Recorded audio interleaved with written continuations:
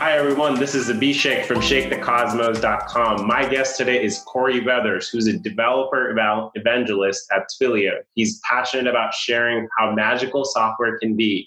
Whether coding and coaching at hackathons, talking code at tech conferences and meetups, or streaming live on Twilio TV, Corey uses each experience to inspire and equip developers. In addition to his time at Twilio, he's worked in a variety of software development roles over the past 15 years at the IRS, Microsoft, and others. He holds an MBA from Haas School of Business at UC Berkeley, go Bears, and a Bachelor of Science in Systems and Computer Science from Howard University. While a native New Yorker at heart, he's proud to make Central Pennsylvania home with his family. Thank you so much, Corey, for being on the show. Thank you for having me. I'm really excited, actually. Oh, man, I love the opportunity to connect with you. And the topic today I'm really passionate about. So we're just going to jump right into it. Yeah. Someone I've known who really loves their job. And I'm just curious person, and I know there are other people, and how you made your job an extension of yourself. And I love that about you and what you're doing with your career. So what's your journey in getting into this role? How you established yourself? Let's just start there. Yeah, it's a great question. I always like to say I'm an oddball. I started out at Microsoft as an intern many years ago and always felt like then that like job security was number one. You know, I grew up dirt poor and didn't quite understand what it was to have means. And so, you know, you go from something like that to an internship at Microsoft where we got paid very well. And I was like, oh, no matter what, I'm going to like protect this income. And over time, I just came to realize how fundamentally flawed that was, because it just did not leave room for me to be curious, to explore, to find things that worked and did not work for me. And so, you know, what I've learned over, I'm going to call my career journey, has been this idea that being open to outcome is really how I end up doing my best work. Yeah. And I feel like I wonder if there's a lot of other people that also, each one has a different experience, but like, what is that chase people are after? But then recognizing what you recognize is something very insightful. Yeah, this is an insight that I think it just shows up very differently for everyone. But for me, it's shown up in me choosing to move from the East Coast to the West Coast to work for Microsoft, then from the state of Washington to California in support of my family at that time, then, you know, transitioning into becoming a husband and a father and everything that comes along with those changes.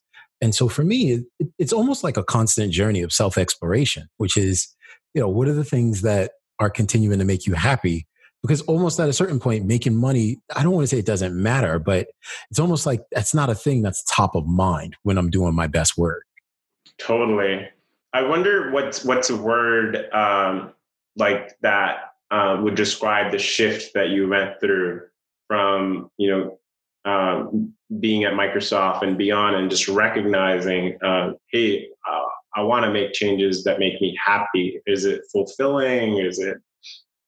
Yeah, that's a good question. I've always called it like my evolution.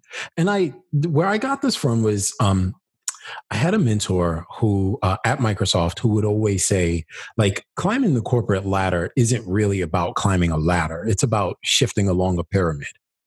And so sometimes you go up. I just want to say that climbing a corporate ladder isn't about really corporate ladder climbing. It is about shifting a pyramid. It's about shifting across a pyramid. Wow. Some days you go up, some days you go left, some days you go right, some days you go down. But the idea behind this is you will never quite reach the top of the pyramid, and you're not exactly supposed to. And that insight for me became one of the more transformational pieces of advice that I've gotten over the years, because it forced me to think about this idea of like, what is the definition of success for me, right? It's not, do I make a certain amount of money? It's not, do I have the adoration and respect of, people? It's not, do I have a certain job title? Like, that's not it.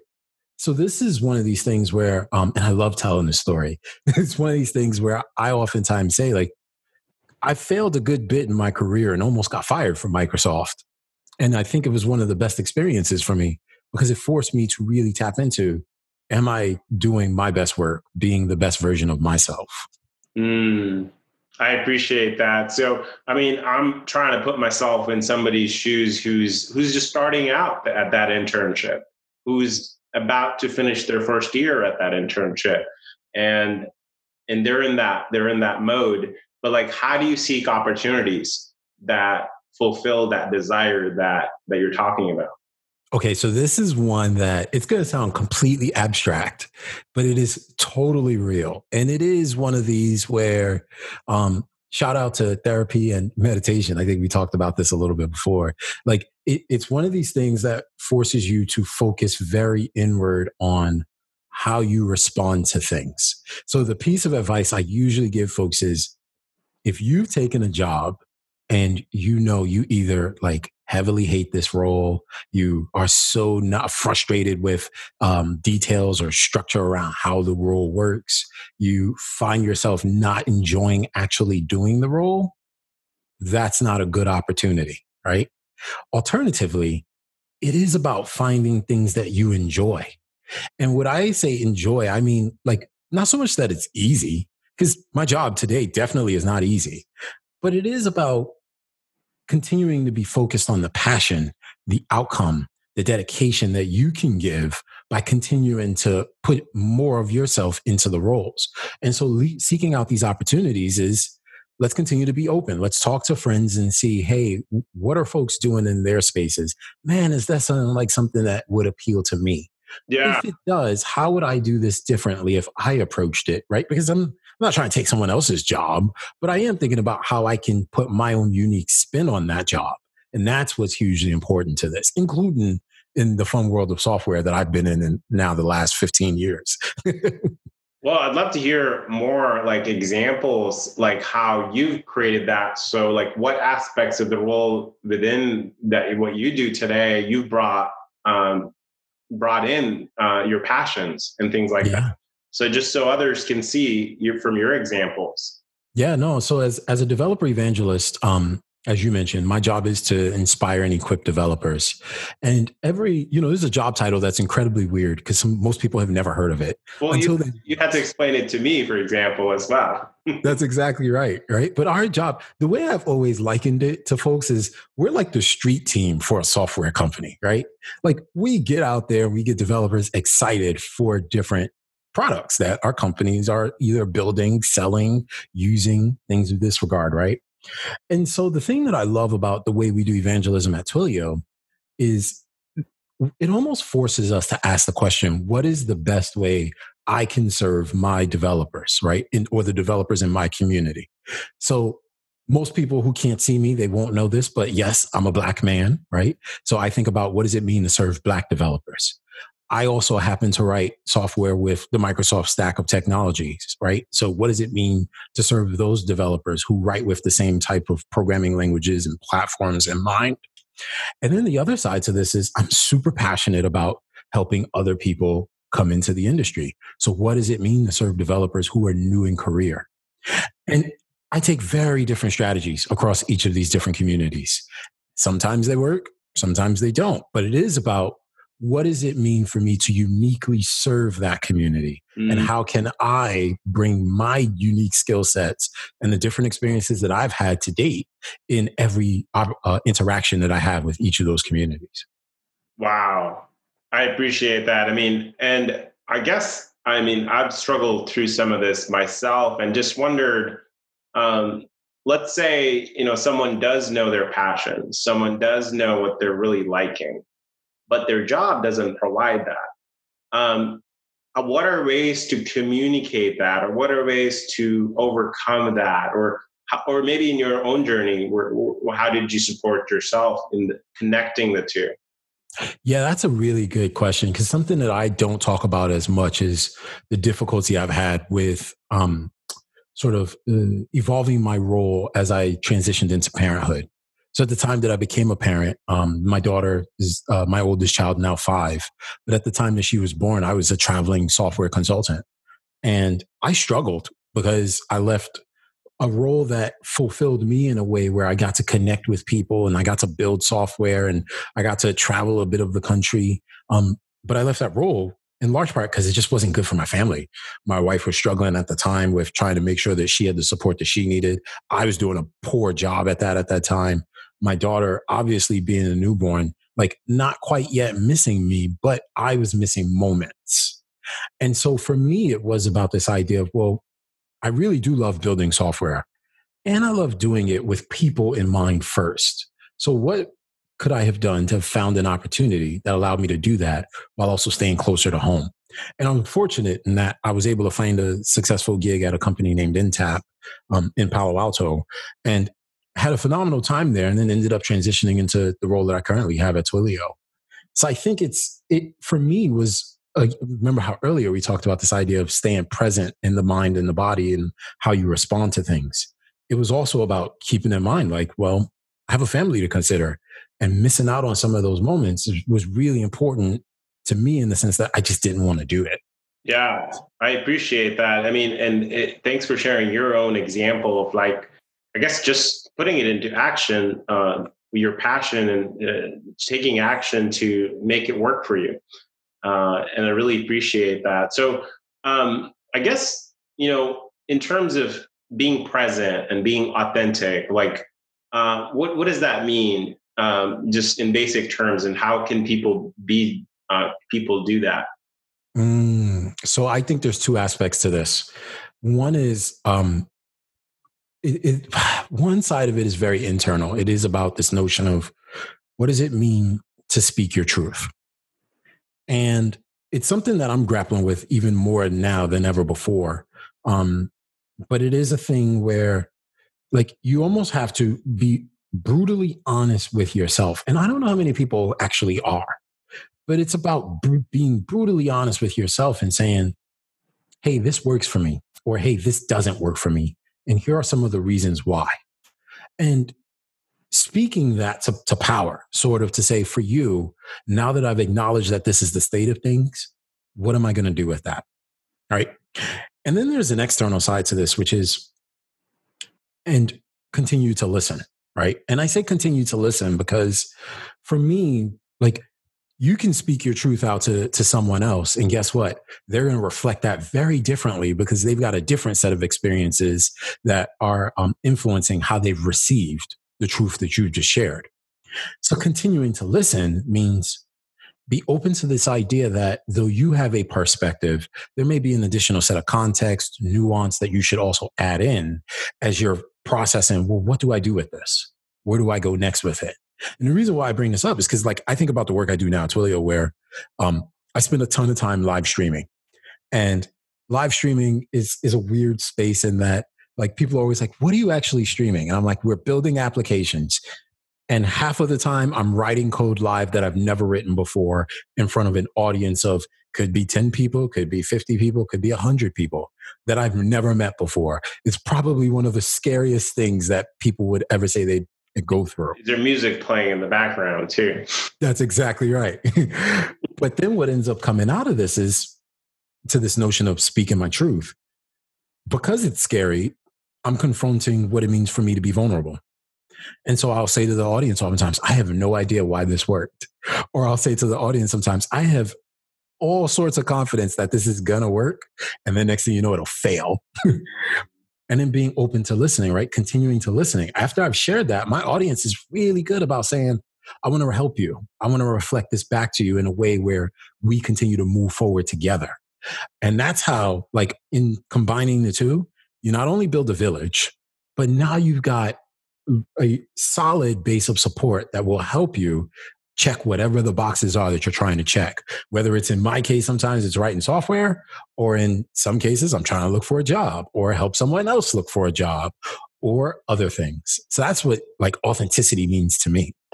I appreciate that. I mean, I love how you started with the internal conversation before it became about other people, and then also just recognizing the context. And I wonder like how there is sort of a vulnerability inside of us that kind of starts to open up as we have that internal conversation to be more honest. At least for me, I find that to be helpful when I'm trying to just communicate. Yeah, that's a really good point. And it's something that I am actually working through right now. Is I shared, previously I was trying to do things to put my wife and my family first, and I'm currently going through a divorce. And so it's incredibly hard when you go through an experience like that because you have to be super honest with yourself about like, what is it that's going on for you that would have led you to this outcome? What is it that you're experiencing? And how do you continue to like figure out what your next steps forward are? And I've only gotten to a point now where I've like finally started talking about it. But even then, it still becomes a thing where like there are layers to this. Some pieces I'll talk about, some pieces I'll keep within. And it continues to be a process. And I think that's healthy in the sense of like you're not ignoring it, you're not sort of distracted by it, you're embracing the emotions that come from it. And you are then saying, okay, well, what do I do with this? Mm. Well, I mean, I appreciate where this is headed. I mean, I'm also thinking like a listener's listening to this and they're like, well, what about some practical tips? Like I've got my life, I've got my work. What are like some, one or two things that, that, you would want somebody to just keep in mind as they're trying to connect the two? I like to think, like many people, that I can do way too many things. And so one of the things that I've come to learn and embrace is no, that's just not true. Pick one or two things for you to literally focus on like every day. And let those one or two things be something that you pour as much of yourself into as you can. Now, I'm a parent, right? And I love my kids. And so some days they get more out of me, and some days work gets more out of me. And I've learned to let that be okay. But it is about picking those one or two things that I know I'm going to focus on and accepting that as being okay for me. And do you change your one or two things day to day, or like you kind of are monitoring it? Absolutely. And it's something where I have a manager right now who said to me, Corey, I really want you to just write stuff down. Like write it down and then like draw a line.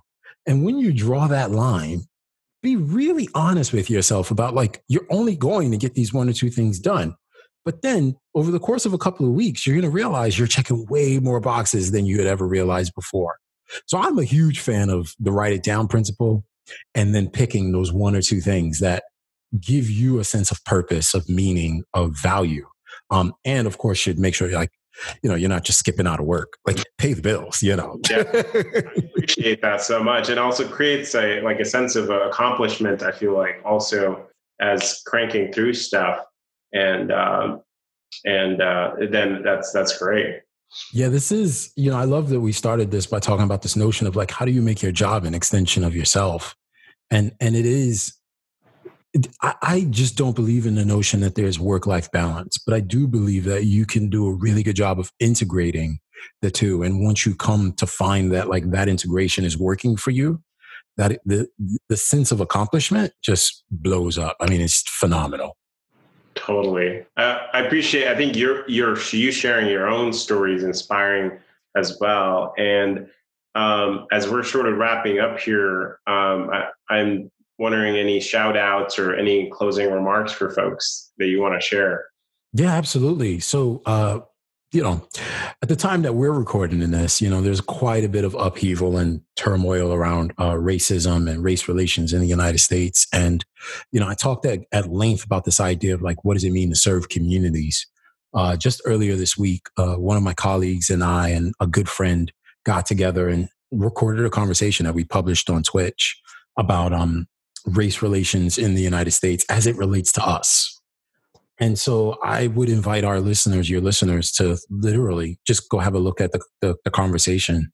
It's posted up on my Twitter page, twitter.com/Corey, COREYL Weathers. But I literally think that like in a time like this, as we talk about this idea of sharing your truth and continuing to listen, I think like such a conversation is actually super powerful. And I hope that for any folks who do go have a listen, that they're able to take something of value from that conversation. I appreciate that. I will be sure to include the link in the description for the in the podcast as well. And thanks so much for your time today. And this was a pleasure. I'm super happy to be here, and congratulations to you for launching the podcast. How amazing. All right. Have a good day. Hey everyone, thank you for listening. Please hit the subscribe button. We'll be back next week